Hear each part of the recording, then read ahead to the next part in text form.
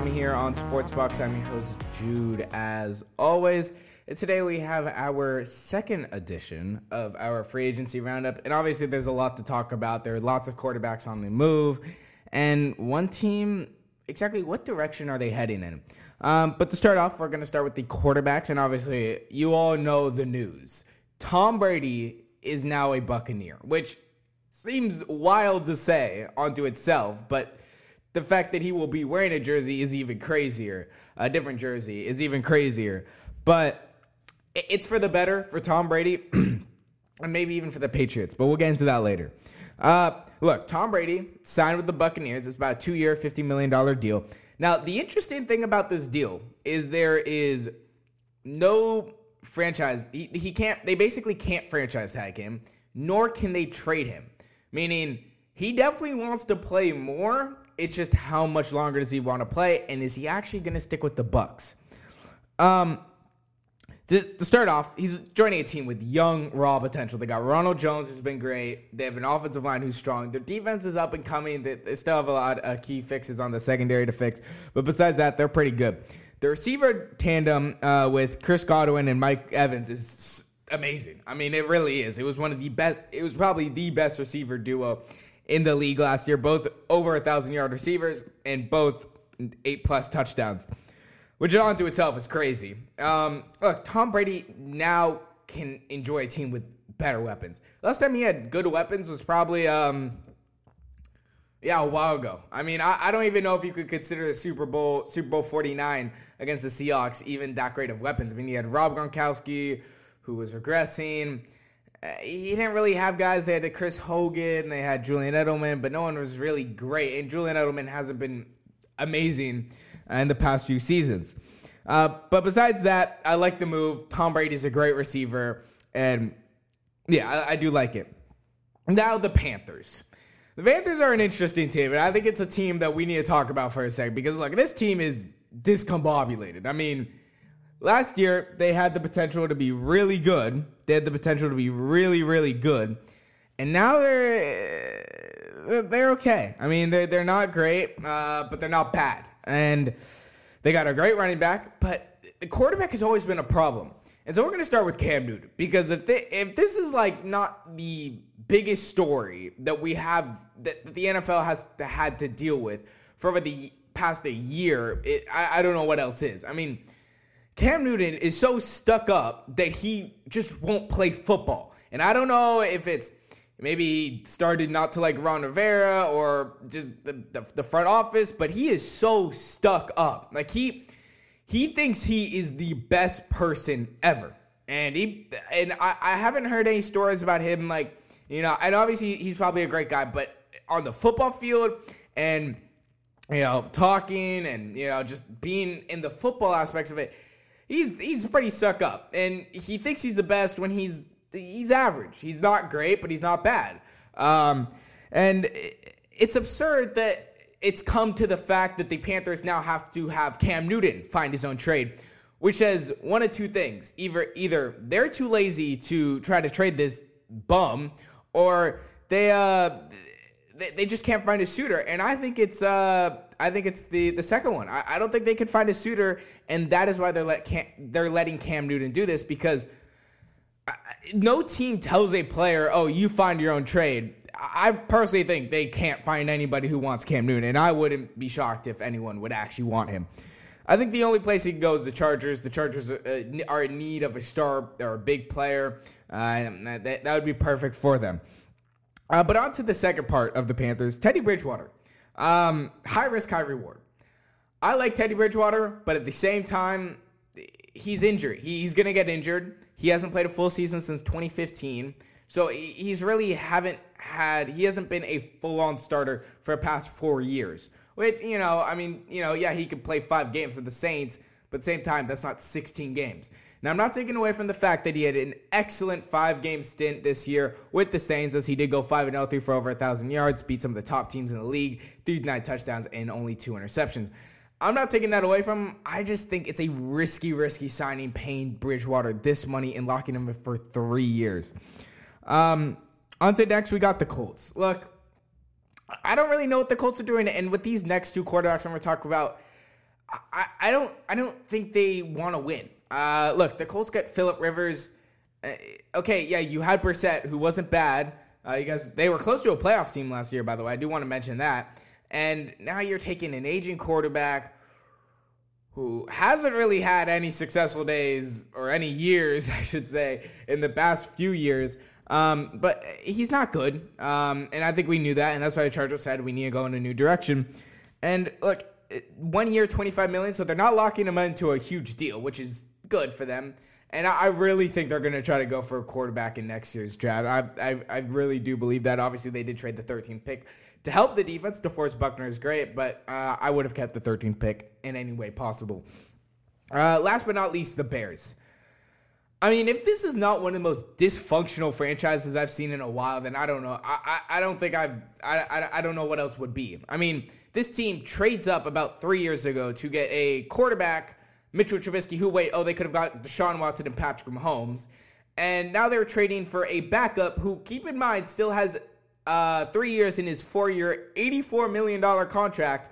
And it's shocking to me how bad they have been at managing their quarterbacks in a while now. I mean, look, they had Jay Cutler. They had a few stints with some backup quarterbacks, and they said, okay, Trubisky's our guy. And now they're trading for an aging quarterback who's probably going to be a starter and will, by the week 8, will be on the bench and back to his position at backup. I don't like it. A fourth-round pick is, okay, you got him for nothing. But at the same time, look, you traded a lot you're still paying this guy a lot to be a below-average quarterback. And I don't know what it is with the Bears, but they can't get their quarterback situation ever down. At least they're not they're not the Cleveland Browns, who have a terrible history of quarterbacks, but they could become the Cleveland Browns of having bad quarterbacks. They could have that jersey with the 500 quarterback names. Moving on to our next topic, and this is a topic that needs to be discussed. It's the Patriots. I mean, look, they have to rebuild. And I don't think Belichick and I don't think any GM or coach would ever say they want to rebuild. But they know, Robert Kraft and Bill Belichick know it is time to rebuild because they're done. Their dynasty's over. It's officially over. Now, this is going to be the interesting thing. Since Tom Brady's gone and the New England Patriots don't do anything with that team, who's pretty similar. Yeah, they lost a linebacker and a corner who were two valuable players. But that's going to question Belichick's, is he really that good? Or it could question, look, if in Tampa Brady does nothing and does really bad, then maybe, it was Belichick carrying the load for the past 20 years. So it's going to be really interesting for both sides. But they have to rebuild. I mean, your team, there's nobody on the team anymore. They have Julian Edelman and Stephon Gilmore. I mean, those are really the only two players you can really name off the top of your head and be like, oh, those are key players.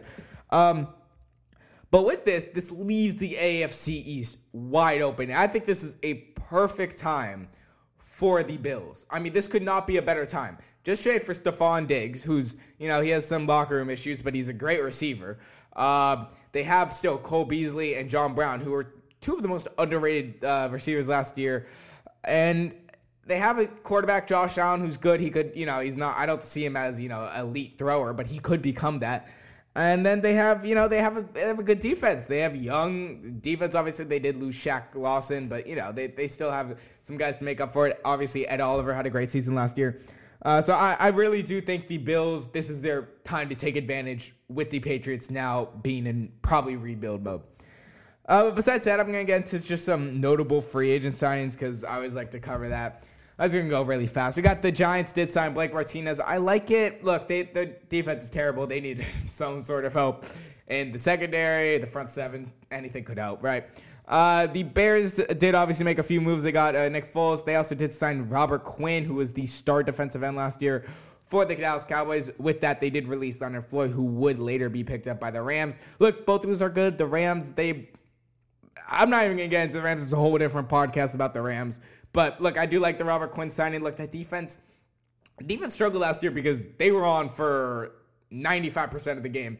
So maybe Nick Foles can save them that time. Maybe make it, 90%. The Falcons did sign Dante Fowler, a great move. Obviously, they did lose Vic Beasley. Look, he came off a career year, 11.5 sacks. You can't argue with that. I mean, their pass rushing was non-existent last year. They really haven't. McKinley, actually, I will say, McKissick out of UCLA did have a pretty good second year. So, but besides that, the Saints did sign Malcolm Jenkins. Way too much money, by the way. 4 years, $32 million. He's a good corner. I know he was drafted by the Saints and all that, and they might want to feel bad, here, take the money. But come on, guys. I mean, he's an average corner. He can't really play. He can't play coverage. It's been shown time and time again. He is not a good coverage safety. And blitzing safeties, there's only a select few who are really, really good this time around. The Cowboys did sign defensive lineman Gerald McCoy to a 3-year, $20 million deal. I love everything about it. Look, he's a great defensive line. They have no pass rush at all, so they needed something right there. The Chargers and the Broncos practically did a trade in free agency, but, it wasn't a trade. The Chargers did sign Chris Harris. Look, the secondary has been bad, and they really need it this year. I mean, look, the Broncos have young talent. Obviously, the Chiefs and the Raiders, we'll see how they do. They got a few guys up there. Obviously, Darren Waller being one of their better receivers, or receiver tight ends. Obviously, the Broncos did pick up Melvin Gordon. I do like it.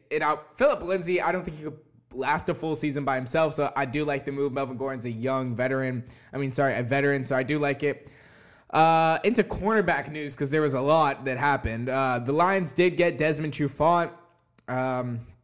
With that, they did trade Darius Slay to the Eagles. I do like both deals. The Eagles need a secondary really badly, and the Lions, obviously, they weren't going to get Slay, so they needed some sort of veteran. So they did get Desmond Trufant, who has been very good.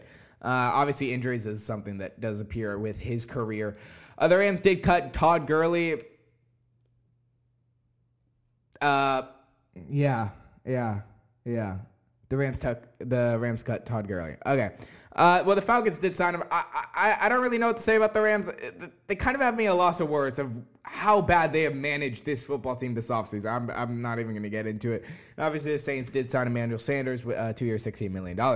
Anyway, guys, thank you so much for joining me on today's podcast. Look, I will be having a Rams podcast very soon. I just think it's essential to talk about the Rams because I'm almost at I don't know how to describe their offseason. It wasn't terrible, but it's been pretty bad so far. But anyway, guys, I'm your host Jude as always, and I will see you soon when we talk about the Rams. Peace.